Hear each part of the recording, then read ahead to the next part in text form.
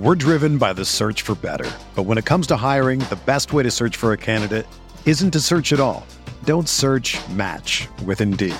Indeed is your matching and hiring platform with over 350 million global monthly visitors, according to Indeed data, and a matching engine that helps you find quality candidates fast. Ditch the busy work. Use Indeed for scheduling, screening, and messaging so you can connect with candidates faster. Leveraging over 140 million qualifications and preferences every day, Indeed's matching engine is constantly learning from your preferences, so the more you use Indeed, the better it gets. Join more than 3.5 million businesses worldwide that use Indeed to hire great talent fast. And listeners of this show will get a $75 sponsored job credit to get your jobs more visibility at Indeed.com/Blue Wire. Just go to Indeed.com/Blue Wire right now and support our show by saying that you heard about Indeed on this podcast. That's Indeed.com/Blue Wire. Terms and conditions apply. Need to hire? You need Indeed.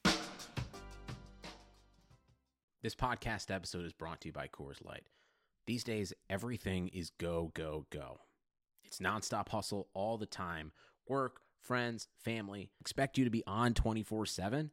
Well, sometimes you just need to reach for a Coors Light because it's made to chill.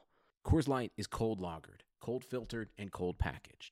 It's as crisp and refreshing as the Colorado Rockies. It is literally made to chill. Coors Light is the one I choose when I need to unwind. So when you want to hit reset, reach for the beer that's made to chill. Get Coors Light in the new look delivered straight to your door with Drizzly or Instacart. Celebrate responsibly. Coors Brewing Company, Golden, Colorado. Welcome to the Arsenal Vision post-match podcast. Well, Perez has got the better of it, and he looks to get the better of Schmeichel, and he's done it. Borussia is going to fall here for Alexis Henry,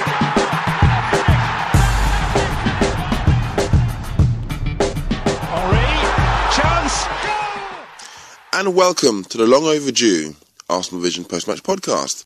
This is me and Lean from arsenalvision.co.uk. It's been a while, hasn't it? In fact, the last podcast was 2004 when we went unbeaten and we danced in the street naked and all had great times. No, we haven't been able to record due to many reasons, really. But the main reason is that not all of us could be around at the same time. It happened game after game and got delayed. So apologies for the absence, but we are back. And in today's show, it's just, in fact, Elliot and Paul, as the rest of them couldn't make it. But we beat West Brom last night 2-0. It seems as if Alexis Sanchez has got his groove back, a bit like Stella, but better, faster. And, we won a game of football, which is always very nice. Haven't been doing that recently, which hasn't been so nice. So, without further ado, I'm sure you don't want to hear my ramblings, so I'm going to hand you over to the guys. And this time, back a lot sooner. In fact, we're back after the Sunderland game. So enjoy the podcast. What's that you say? Threat to our top four status? That's just the rallying cry needed to bring out a swashbuckling 2-0 win against West Brom at home. This is the Arsenal Vision post-match podcast. My name is Elliot Smith, and much like the Arsenal faithful at the Emirates, we vanished for a while. Fans of the TV show The Leftovers might say we departed. But we have returned in the wake of a victory. We are no longer scared to publicly discuss and debate the club we love. And I am here with Tim. No, he departed. James. No, he departed. Special guest that we lined up. No, we didn't do that. But we have Paul. You can find him on Twitter at Pausing in My Pants. Hello, Paul. Woo! Yeah, woohoo indeed. My name is Elliot Smith. You can block me on Twitter at Yankee Gunner. Forgot that part because it's been like 7.5 months since we did one of these. All right, Paul, straight into it. Where do you think we'll finish in the league? What? Fuck it, we have to play City away. I will tell you. We play at Sunderland, home to Norwich, at City, home to Villa. Yeah, I heard City away. Mm-hmm. We now have a 4-point lead on United in fifth. We're, I think, a point ahead of City, 5 behind Spurs, I believe. I think it'll be 50-50 between third and fourth. We'll definitely finish in the top 4. Okay. No concerns there, he said. Okay, so you think between third and fourth. I was being offered 25-1 odds by Naveen on Twitter for a bet that we made back in October on this exact pod, actually, for us finishing 5th. You think those odds are about right? Any concern that United overhaul the fourth place trophy? Some, but I guess personally I'm not going to bother looking over my shoulder. But I mean, at 25-1, somebody's, that's worth a shot. That's worth it. Not that we want it to come. See, by and large, yeah. I don't like to make bets that I hope I lose. Could have fooled me. And just for the people that would say, who want the manager out, who want change, and say maybe finishing outside the top 4 is the only thing that'll bring change. And I know we're going match second, larger issues first, but we've been quite a lot of that yesterday. Yeah, yes. I mean, I personally think I love this club. I love seeing this club in the Champions League. And while I may think it's time for the manager to go, I don't think that seeing the club itself suffer and being out of a competition I enjoy is A, going to get that to happen, and B, worth it. Where do you fall on the maybe a year out of the Champions League could be just the tonic for us? So I fall on the maybe a year out as if that's what you get. You can have a year out and then you get straight back in again.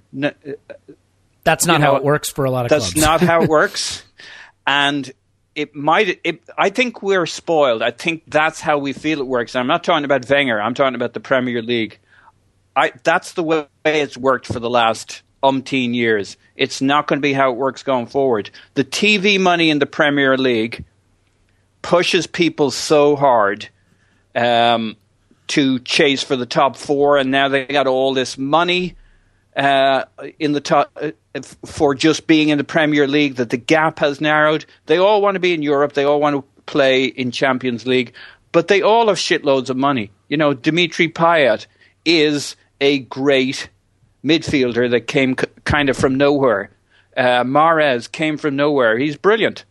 Right. Vardy, he's brilliant. I mean, you can't, certainly this year, Kante, he's brilliant. You can't take it away from them. These clubs are going out there and buying top players, and for the year that they don't need to play in the Champions League or maybe the Europa League, they get 38 games to focus on getting into the top 4. Mm-hmm. It's going to be far tough. The beauty is the top 4 establishment hierarchy is going to struggle every year. So I don't think you can say, I don't think being in the top 4 keeps you there, and I don't think going out of the top 4 you get back within a year. And I think we're going to see some of that. United, I mean, it's 3 years United are bouncing around in and around and under the top 4. So there's no automatic go down, come back. I think that's such a fallacy. Yeah, I would tend to agree. I mean, they're proof of that. I think Liverpool are big proof of that. But I think the interesting thing is that next season is really when you want to consolidate your strength, because Pep Guardiola obviously is going to make a big difference. I think United, even if LVG stays, which I can't see, I think they will be stronger and better. I think there are little green shoots of recovery there. They'll continue to spend money. They may get Jose Mourinho, who, no matter what you think of him, I think at a minimum in his first season, will make a positive impact. Talk to me 3 seasons from now, but I think he will. And then you have Liverpool, who seem to be improving under Klopp, and I think will improve further when he gets his signings in. Spurs. Pochettino's a force. I was going to say, I think Spurs. That's not a one-season wonder there. No, and while they may not have the resources to necessarily be in the top 4 wages-wise, they have a clear identity. I don't think their players have developed to the point yet where they'll be picked off, so I think guys like Dele Alli will stay, Alderweireld and all those guys. The only guy would be Harry Kane. And he's, as they point out, one of their own. I mean, not that means anything, but I think he stays a while. So when you look at City and United and Spurs and Liverpool and Chelsea, who you would think, they've been better under Hiddink, if not fantastic. There'll be a clear out. There'll be more buying. There'll be a permanent manager in place. They're probably going to be stronger.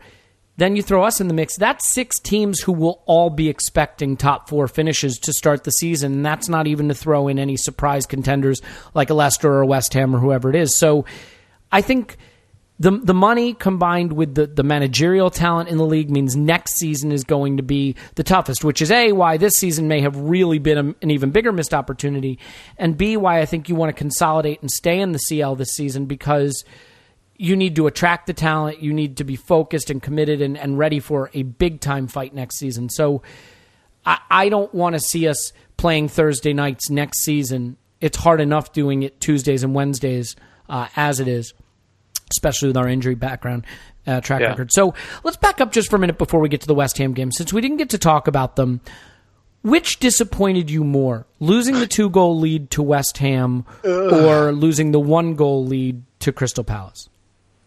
Fuck. I don't know why, but West Ham was far more gutting. I agree. Why do you think so? It was 2 goals. We were cruising because we'd been on a run. That's exactly, yes. Yeah, keep going. Because this was the team I wanted us to play, and we played the same team against Crystal Palace, because it felt like it didn't solve all our problems, and it wasn't the big light at the end of the big tunnel, but it was a small light in a medium tunnel. I don't know what that means. Yeah. So I'm not saying it solved all our problems. By the way, that's how we describe our daughter when she was born. Oh. Small light in a medium tunnel. Oh. I don't know what that means. Disgusting. Keep going. I've decided I don't know what that means. That's just going to be from now on known as redacted when we discuss the pod. It's funny, when you and I ever talk about your family, we both get really crude. Yeah, well, we're a very crude family. I hope so. So that was the most gutting thing. It felt like we were onto something. Too little, too late turned out to be even less and a lot later. So you know how it felt to me? Right, when we went up 2-0, I thought, this is it. This is confirmation of what we had hoped, which is that we found the solution, right? Yeah. We had a good, strong win against Watford, a good, strong win against Everton. And granted, they're weak teams that were in poor form. But so we go to West Ham, where nobody wins, where they're in good form, and they're a top 4 contender. And we're 2 goals up, and I'm thinking, this confirms that those 2 wins weren't a false positive. This confirms momentum, confirms the solution, and ultimately maybe thrusts us back into a title challenge, or at a minimum an overhauling Spurs challenge. And so to lose that suddenly, we not only, well, not to lose the game, but to lose the lead and ultimately fall 3-2 behind, it felt like it obliterated that confirmation. It sort of spot on. But in a way, it did confirm that we had found a formula, but it also confirmed we continue to have a glass chin. Yeah, that's a good point. There were 3 goals in there, but the first goal, it's that goal again where from a fairly innocuous counterattack in which we actually have enough players back and we're actually in a position where we should be able to stop a goal, somehow they just have an extra yard of space that we shouldn't be allowing them. Mm-hmm. The same with the first Crystal Palace goal. They both come in from that left wing.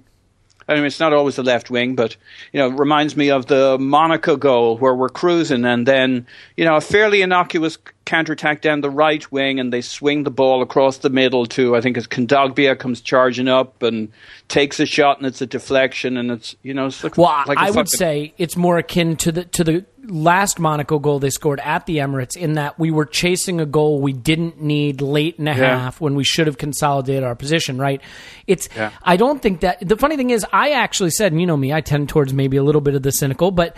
No, I'm not having that, Elliot. Okay, but nope. Moving on. But I said I actually preferred the way we played. I enjoyed the West Ham game more than I enjoyed some of those games in January and February, like Swansea and Manchester United.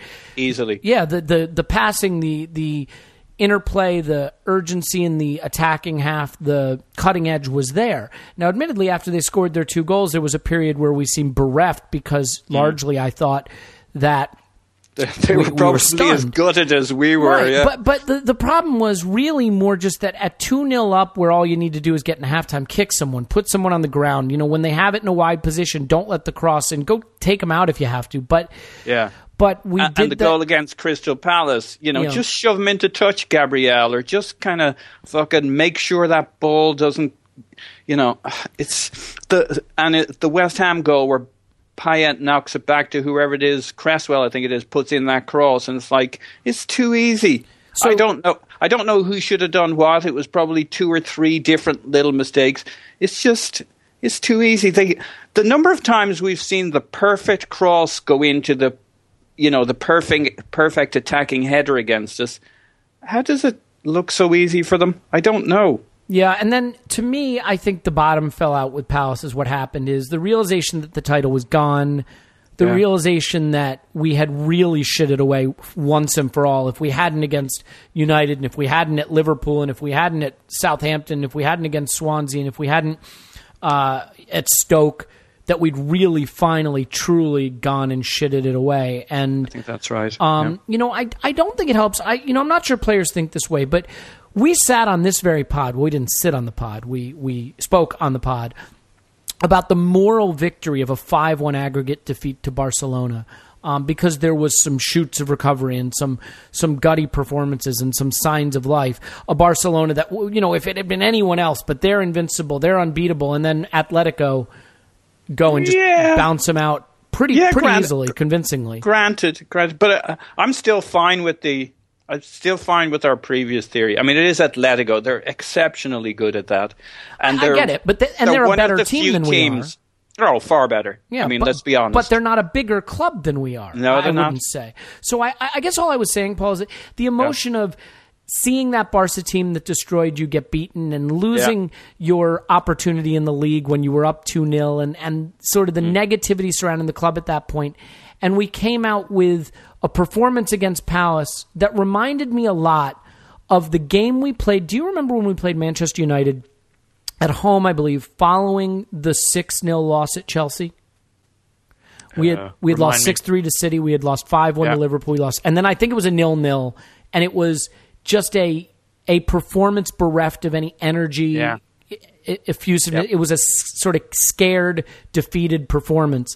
Don't you feel that that's what we saw against Palace? Just sort of the season felt over kind of performance? I think there was a bit in there, but I think it kind of started when we conceded a couple against West Ham.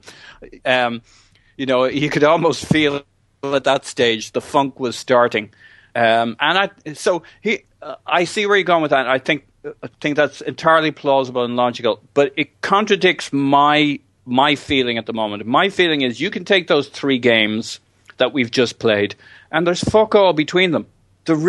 In terms of our overall standard of play, our style of play, I mean, the Crystal Palace one was the one where there was maybe a little less confidence or whatever, but really still so little to separate those games. I mean, let's take today's game, which feels kind of good.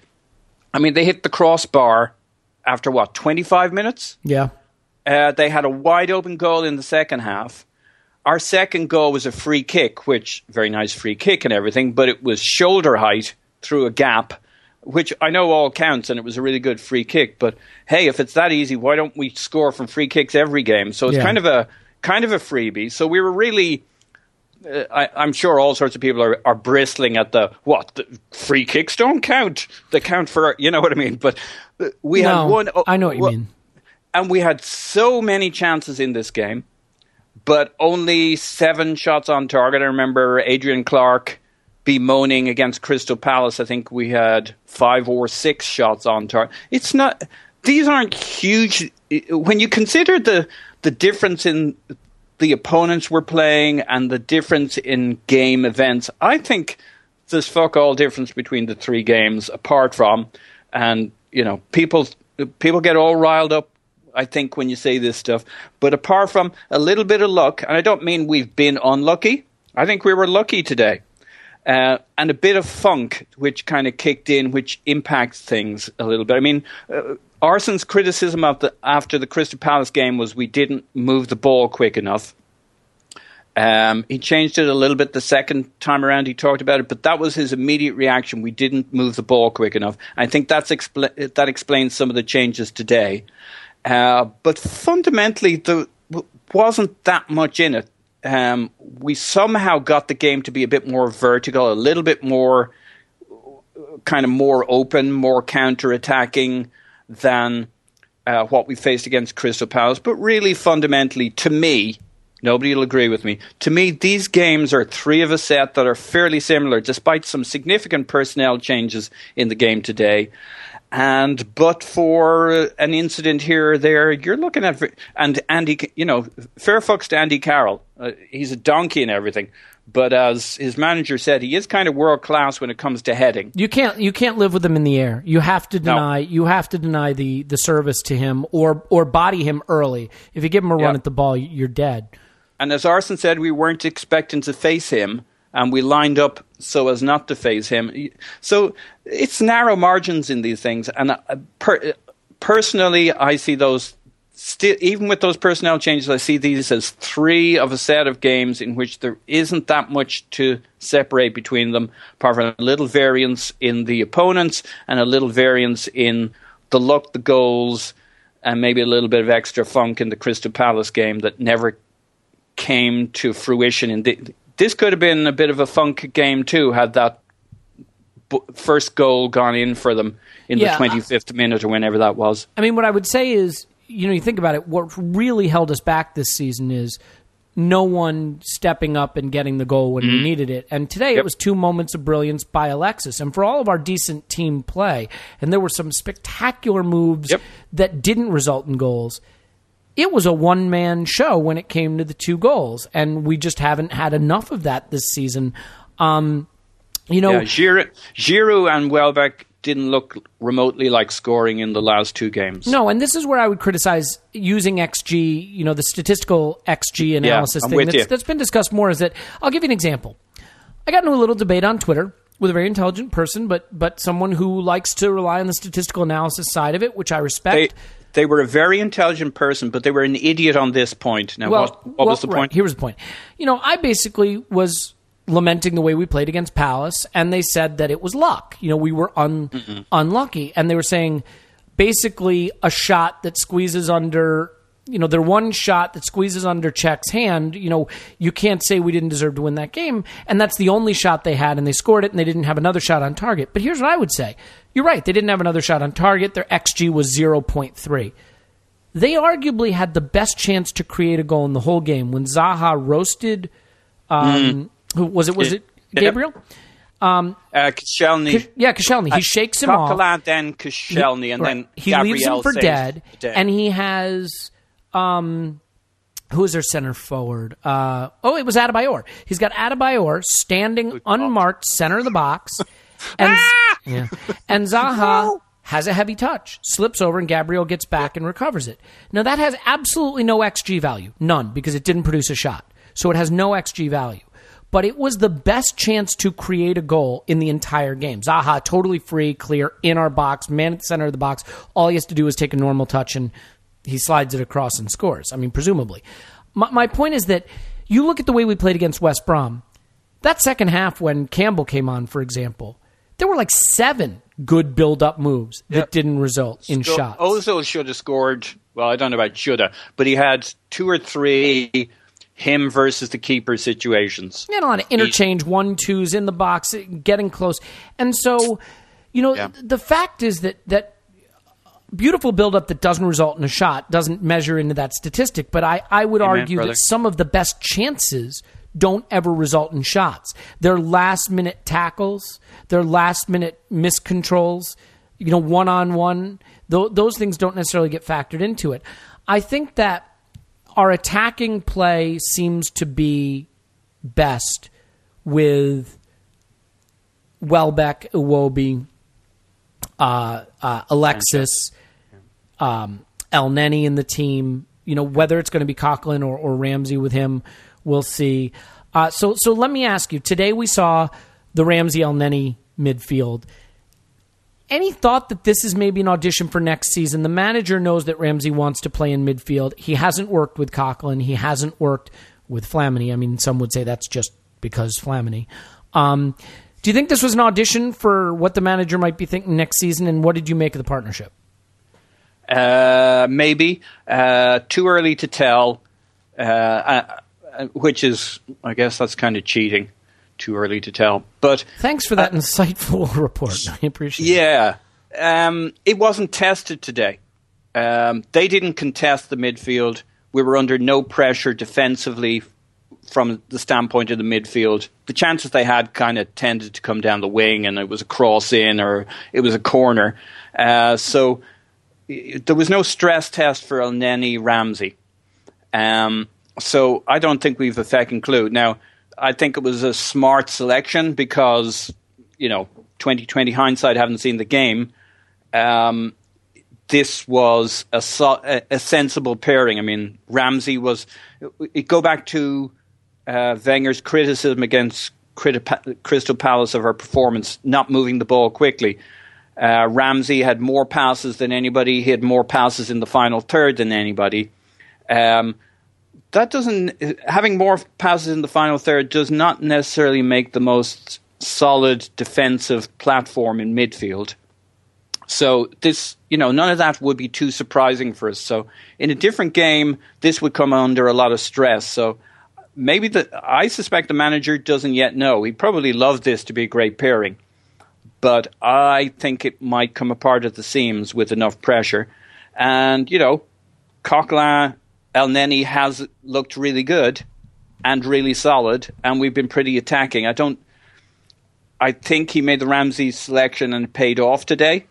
We did zip the ball better around the place. We were a bit more vertical and a lot less passing it around in a circle, but I don't know that was really a function of that pairing as much as Crystal Palace versus West Brom. It just seemed like Crystal Palace was more solid at the back, and maybe the way we got our second goal against West Brom really opened things up for us in this game. So yeah. That's my... I don't trust it. I think Ramsey playing on the wing makes more sense, but he's not going to start it at the moment ahead of Iwobi and Sanchez. That would be a massive injustice. So this was the way to get Ramsey into the team. Coquelin got sacrificed. I throw in, I thought it was kind of the sloppy time of the game, but Coquelin was pretty sharp and some good passing when he came on. He played that one spectacular pass to Ramsey right through the heart of the midfield, sort of by the line-breaking pass that Ramsey kind of miscontrolled and then got fouled. Yeah, and then he was 18 of 18 or something in terms of passes, which, again, doesn't mean that much at this stage in the game, but, Well, you could say, Joel Campbell really impressed, too, and he's a player who I think would have a right to feel a little bit aggrieved about his place in the pecking order, wouldn't you say? Yep. Yeah. One of the positions that obviously has gotten a lot of attention is center back because Gabriel has sort of taken Mertesacker's place, and gosh, if you want to have a really shitty Arsenal career, earn the armband, because if you put that thing on, you're fucked, man. Yeah. Mertesacker had the third most passes of the game. I think that he's the best passing defender we have, right? Yeah, and he brings a certain amount of calm. And if you're going to push Bellerin forward, you need some good distribution to him. Now, Koscielny wasn't too far behind. He was 61 passes. Mertesacker was 72. So I guess either any centre-back would have got a lot of passes today, but Mertesacker was number 3. He was ahead of Ozil in terms of completed passes. A significant factor. We've had trouble in the air recently. And maybe against Carroll, if Wenger had known what was coming, Mertesacker might have started there. So, and we needed to steady the ship back there and take a little bit of the wild man. I don't want to blame Gabriel particularly, but we needed more calm in the back four, and Mertesacker brings some of that. So yeah, no question. Made a lot of sense. I guess my question for you then, though, is do you think this was pure rotation because we play Thursday, Sunday, or do you think Mertesacker will keep his place? And if you think that this is a dropping of Gabriel, what does that do to the belief that Gabriel Koscielny is the way forward? So, or at least that the manager intends that to be the way forward. I think Mertesacker might be back in for a little while. And I don't think it's a massive indictment of Gabriel per se. I will indict him for you if you'd like. Yeah, I'm sure you would. But he did bail out Koscielny against... yes, he did. But I think it's more he wants to steady the ship. Mertesacker is due a chance to kind of redeem himself. I don't think it's particularly saying that Gabriel's the murderer. Just he happened to be in the room at the time, and that's his option to change. Who else is he going to change? And he needed to steady things in the back, bring a little bit more calm. This was a game that required a bit more distribution and calm, and a little verticality doesn't hurt us at the moment with all the, Wenger said something to the effect of, this is the kind of goal we've been inflicting upon ourselves all season, these crosses coming in. So Giroud doesn't hurt that. Mertesacker helps that a lot. So I don't know if it's as pointed. It just probably feels like the right way to steady the ship at the moment. Yeah, I think that's right. I mean, I have not been a Gabriel believer really from day one, and I'm not saying that just because of power of hindsight. I've just had some reservations. I think you'd agree with that. I'm still not super convinced. I think he has some pace. I think he's technically good with the ball at his feet. I'm not convinced he's particularly disciplined. I know that's easy to say, but I don't mean discipline just in terms of he's going to get red cards. I mean in terms of staying on his feet to make a tackle. I think he makes weak challenges sometimes. And I don't think he's great in the air, which is a problem for Arsenal in general. Now, I think it's less of a problem with Cech than Ospina, which is why I thought the fact that it was Gabriel and Ospina against West Ham was disastrous. You may remember, I think it was last season, Szczesny had arguably his best game in his Arsenal career against West Ham, where he caught or punched about 50 crosses and balls into the box. Was that game? It was, yeah. I was trying to remember. Yep. And had to... It was the London Blitz, yeah. To Tim Stillman, who I believe actually referenced that, and that is why I know that, not because I have any effective recollection of Arsenal. So I think it is a question mark, and I worry that the manager's plan is for it to be a Gabriel Koscielny partnership going forward. And I think Gabriel is still very rough around the edges. It doesn't mean he can't be refined into a more consistent footballer, but as crazy as it sounds, I think a Koscielny-Chambers partnership could arguably be the more effective way to go, and I base that on very limited experience, and I've been critical of Chambers as a center back.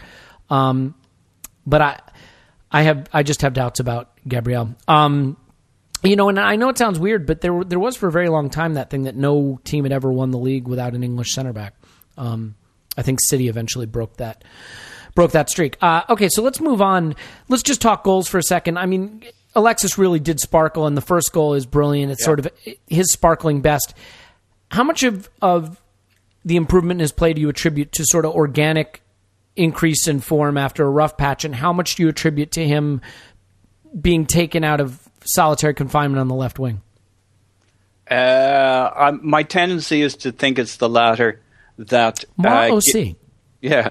given a chance to express himself, he was always going to blow through his funk a lot quicker. We've been for all the, you might say Welbeck just got dropped. Again, I don't know that it's that pointed. I think it was just time to freshen things up a little bit as opposed to anything too pointed. But he can really thank the Welbeck option for just, and Iwobi, because Campbell tends, if we think of Campbell playing on the right wing, he tended to stay there. He did a good job. I think we all appreciate his stint there and what he's given. But Iwobi's all over the fucking place. I mean, he'll show up everywhere. Now, he tends to be pretty comfortable on the left side, which is great, but he'll go where the game is. So fluid across the middle of the park as we transition. So he just brings a much greater level of dynamism alongside Welbeck that, Sanchez can effectively go where he's feeling it in the game. And I think that's helped him blow through. I mean, he's got something like, 5 goals and 3 assists in 7 games or something now. Yeah. And to be honest, I didn't think he's been playing brilliantly for all of that time. I thought he's been very effective and a bit hit and miss in some of those games. But he's. I mean, we saw it today. I mean, he was just on fire. So I really think he was working through still some form issues over the last few games, and his opportunity to express himself with the players around him who can feed him and cover for him, because he still, knocks a lot of balls sideways and spills the ball often enough. Less so lately. Yeah. So I think it's worked for him. And I think that's the biggest factor of it. I don't think he took a pill and suddenly his form was fine. I've never felt that we used him most effectively. I don't think he's as effective as he could be isolated on the wing, on either wing, to be fair. And I think the challenge you have is that you have Ozil, who you give a fairly free role to, and then it's hard to just say to Alexis, all right, you go where you want to. But one thing about Alexis is he's right there, right behind Ozil, I believe, for most key passes in the squad this season. He's tremendously effective at setting up his teammates. And, you look at the kind of goals he can score. I mean, think of the goal he scored against, I guess it was Palace, right? The header from the Welbeck pass. I mean, that's center forward play, really, and he has that in him. I know the managers opted not to use him that way, but I would love to see him and Ozil play in some sort of freer center forward, false nine kind of role, one behind the other. They link up really well. Their movement complements each other. They see the field brilliantly. They have that same next level superstar quality vision and understanding on the pitch. And I think the problem you have with Alexis is when he's on the wing, the defender can use the sideline as an extra defender, right?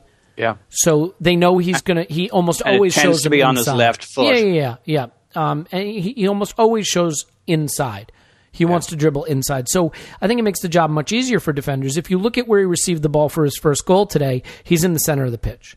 Yeah. The defender doesn't know what to do. He makes a great turn. He frees himself, and now he can shoot. And he didn't have to drop particularly deep to do it. So, go ahead. If I can add to your point, his goal, his header against West Ham, was it the West Ham goal? Is that where he scored his header? Yeah, no, the Crystal Palace. The Palace, Crystal Palace. Yeah, with Welbeck's chip pass to you. Yeah, so he's attacking from the right, but you're right. By the time he's there, he's in the middle, and Welbeck has vacated that the centre forward spot. He's dropped deep. He's the guy who puts in the assist, and that's when you see that. I've kind of tweeted those heat maps a few times. Welbeck's action is all out of the centre forward spot. It's dropping out to the left and teaming up with Iwobi. And so to your point, that creates all the opportunity Alexis needs to circulate into the middle whenever he wants to. The space is always there. The centre backs have been pulled somewhere else. Mm-hmm. But what also allows him to do that is having El Neni and Iwobi on the pitch, because they'll travel anywhere, fill any gap. And they provide great counterbalance. So, to your point on Ozil being kind of a free player with the free role, and Alexis, is kind of some hybrid of that. It's coverable by the work rates of El Neni and the ground that El Neni and Iwobi cover, that they'll fill in the gaps, and so you can have those two players doing their thing all over the place. Mm-hmm. Yeah, that makes sense. I think, the challenge of a manager is to identify your best resources and then maximize what you get from your best resources. Arsene Wenger is inherently more of a socialist, right? And I think that he wants a wage structure, or used to. I'm not saying it's still the case, but he preferred a wage structure where players didn't feel less and didn't feel more, and everybody was sort of clustered around a similar wage so that there was no hierarchy. And I think on the pitch, to some extent, he wants to put all of his players in a position to succeed and excel, which is great. But I think really in the modern game, you have a few players in your squad that are exceptional, and you have to put those players in position to get the most out of them, because the most they can provide is so much more than any other player in your squad can generate. So, I think... Can I give a thought? Yeah, so please. I'm cool with all that. I think some people may be a little prickly on the, he's a bloody socialist and that's a problem. No, I didn't mean it like that. It's just know. Okay. But Yeah, I also think his whole thing, if you ever hear him talking about, like, why does he love, what sports does he love? He loves team sports because he wants to understand the team ethic. He's not quite as into he was asked during the golf thing whether he likes golf, and he's like, I'm more of a team sport. He's all about the team ethic. I think that's what appeals to him on the wage structure thing, but he also accepts that there are certain players, and he's talked at length about this, the best players are a pain in the ass. He's said that a few times. So I do think he looks to apply both, and there's a hybrid in there. He sees both sides to it, and when he has gotten things right, it's by getting the team ethic right and also accommodating some stars. Yeah, okay, and I don't disagree with that. I mean, my thought process is that, like, especially with as much as the wages are for your star player, Paul, and as much as the transfer fees are, a club like Arsenal that can't spend like United or City. I mean, we have a ton of money, but we're not United or City. We're only going to have so many quote unquote star players, right? Just from an affordability standpoint. And then you're going to have complementary players like El Neni, who is exceptional. But you're not going to set up your team to get the most out of El Neni. You're going to set up your team to get the most out of Ozil Alexis, in theory. That's why I was so perturbed when Ozil first arrived. If you remember when he first arrived, he was shunted out left to make room for both Ramsey and Jack in the squad. And it didn't work, and it didn't get the most out of Alexis. And he suffered through, Ozil, and he suffered through a first season where people questioned him. He got the number 10 last season, and he sparkled. And he's continued to sparkle this season.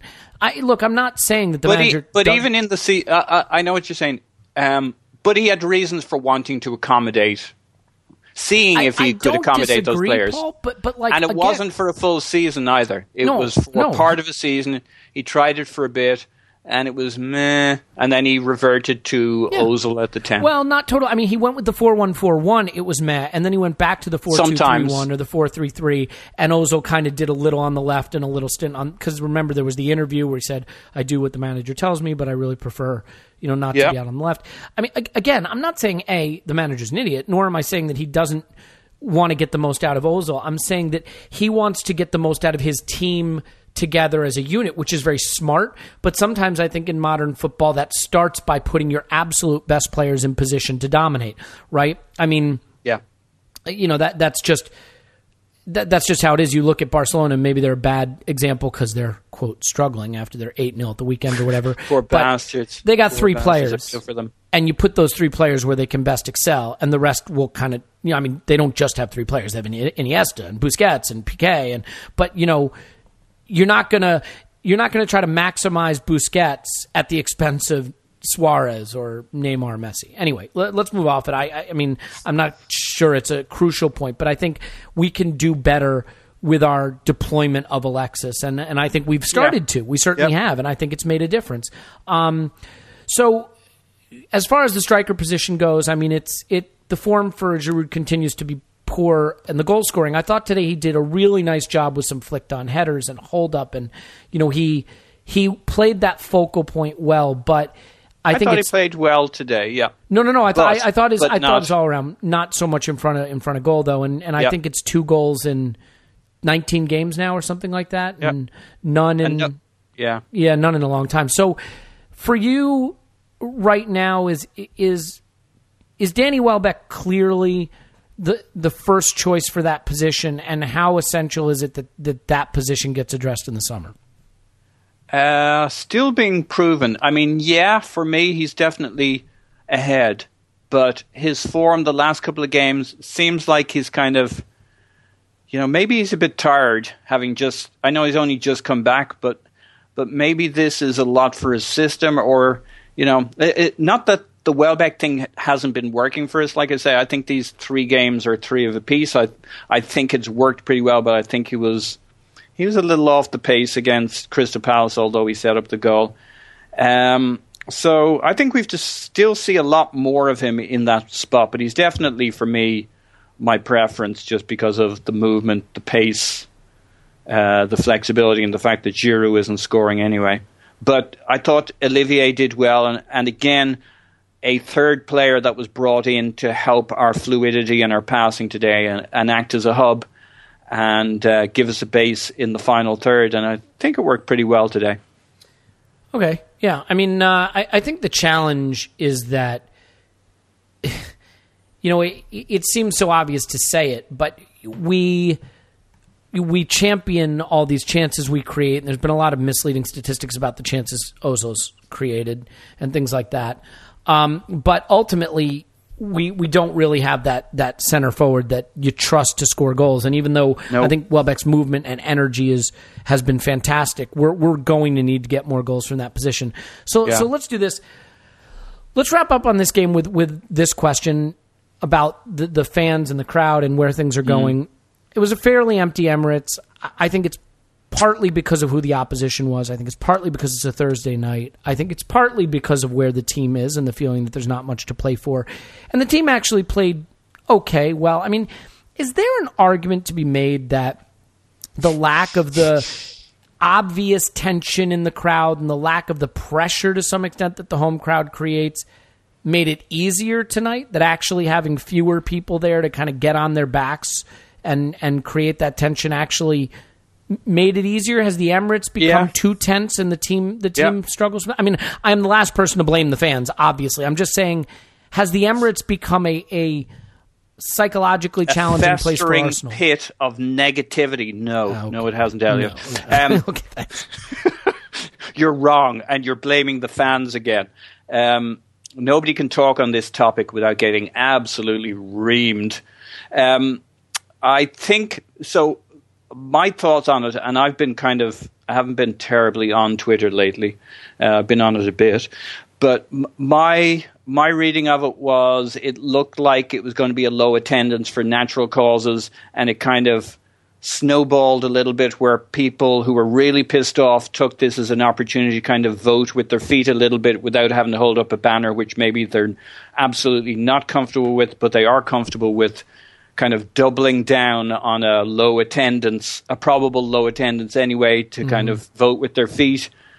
And as a result, maybe some of the most pissed off people didn't go along tonight. Yeah, 'cause there was a very, very vocal, I mean, I know we saw the banners at full time, but a vocal Arsenal FC, by far the greatest team in the world has ever seen, cheer for minutes after the whistle. People stood and lustily sang. Yeah.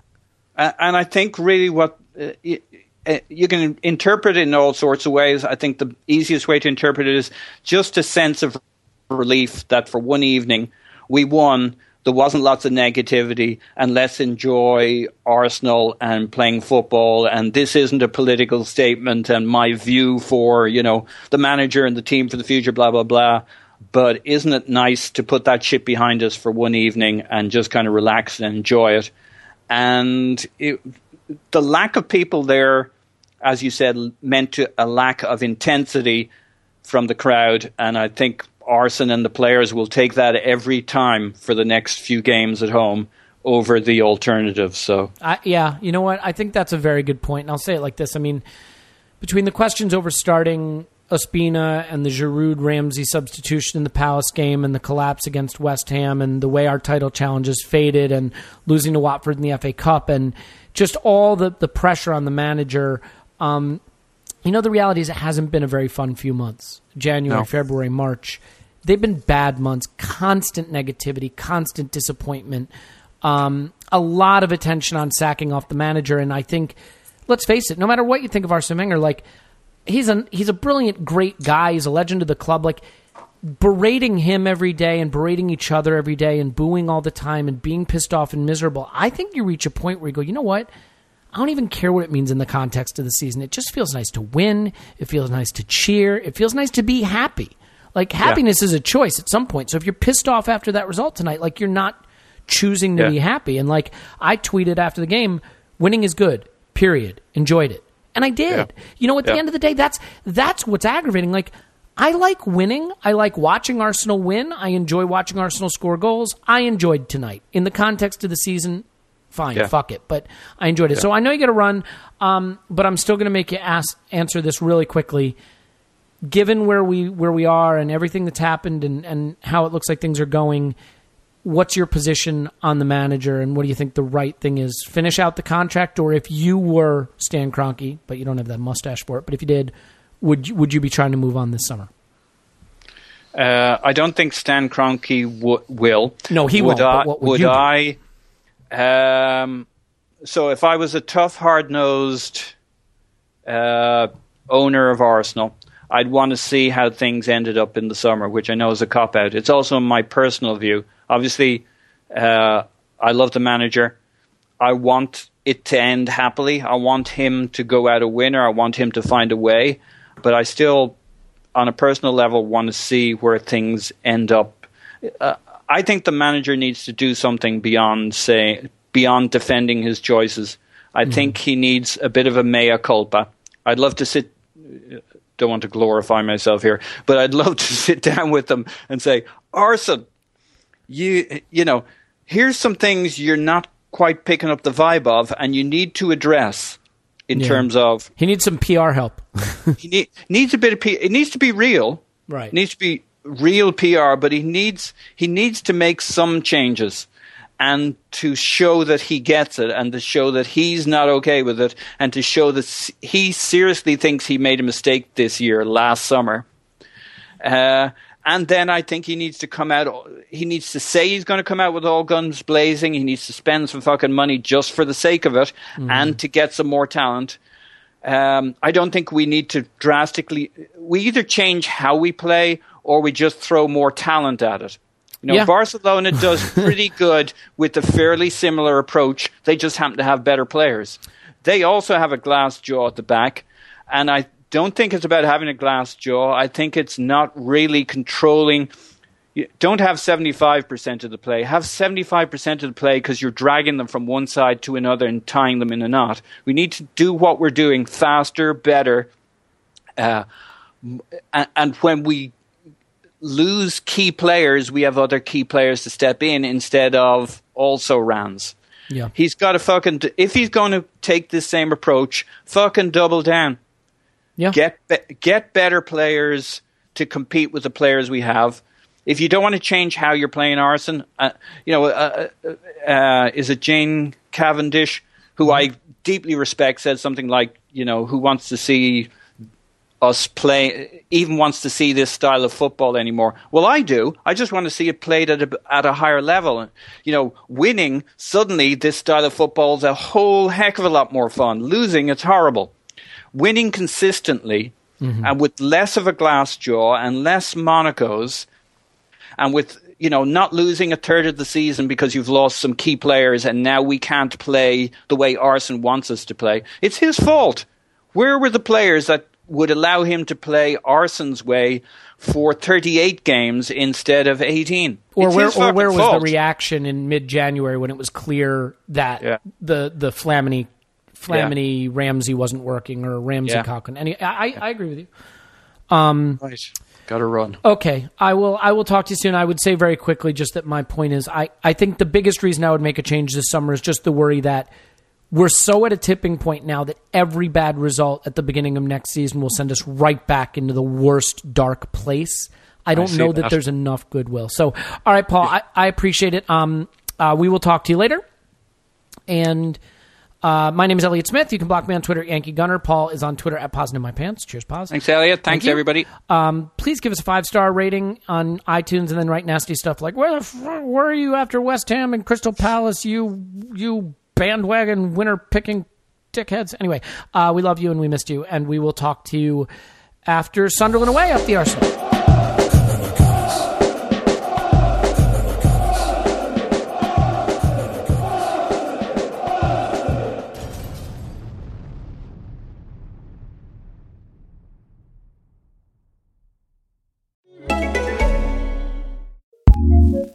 Looking for a new podcast to listen to? Here's what we love, courtesy of Acast Recommends.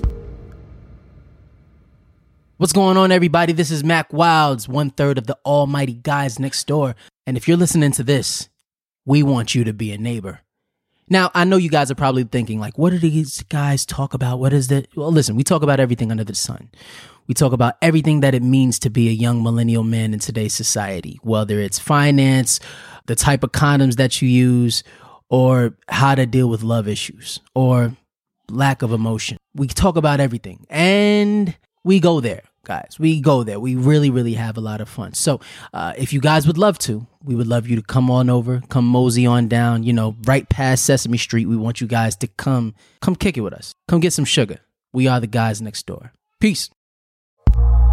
Acast recommends. When you make decisions for your company, you always look for the no-brainers.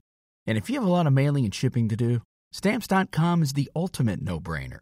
It streamlines your process to make your business more efficient, which makes you less busy. Mail checks, invoices, legal documents, books, and everything you need to keep your business running with Stamps.com. Seamlessly connect with every major marketplace and shopping cart if you sell online. Schedule package pickups through the dashboard and automatically see your cheapest and fastest shipping options from different carriers, with rates up to 89% off USPS and UPS rates. And with the Stamps.com mobile app, you can take care of mailing and shipping wherever you are, even on the go. Make the same no-brainer decision as over 1 million other business decision makers with Stamps.com. Sign up at Stamps.com with code PROGRAM for a special offer that includes a 4-week trial, plus free postage and a free digital scale. No long-term commitments or contracts. That's Stamps.com, code PROGRAM.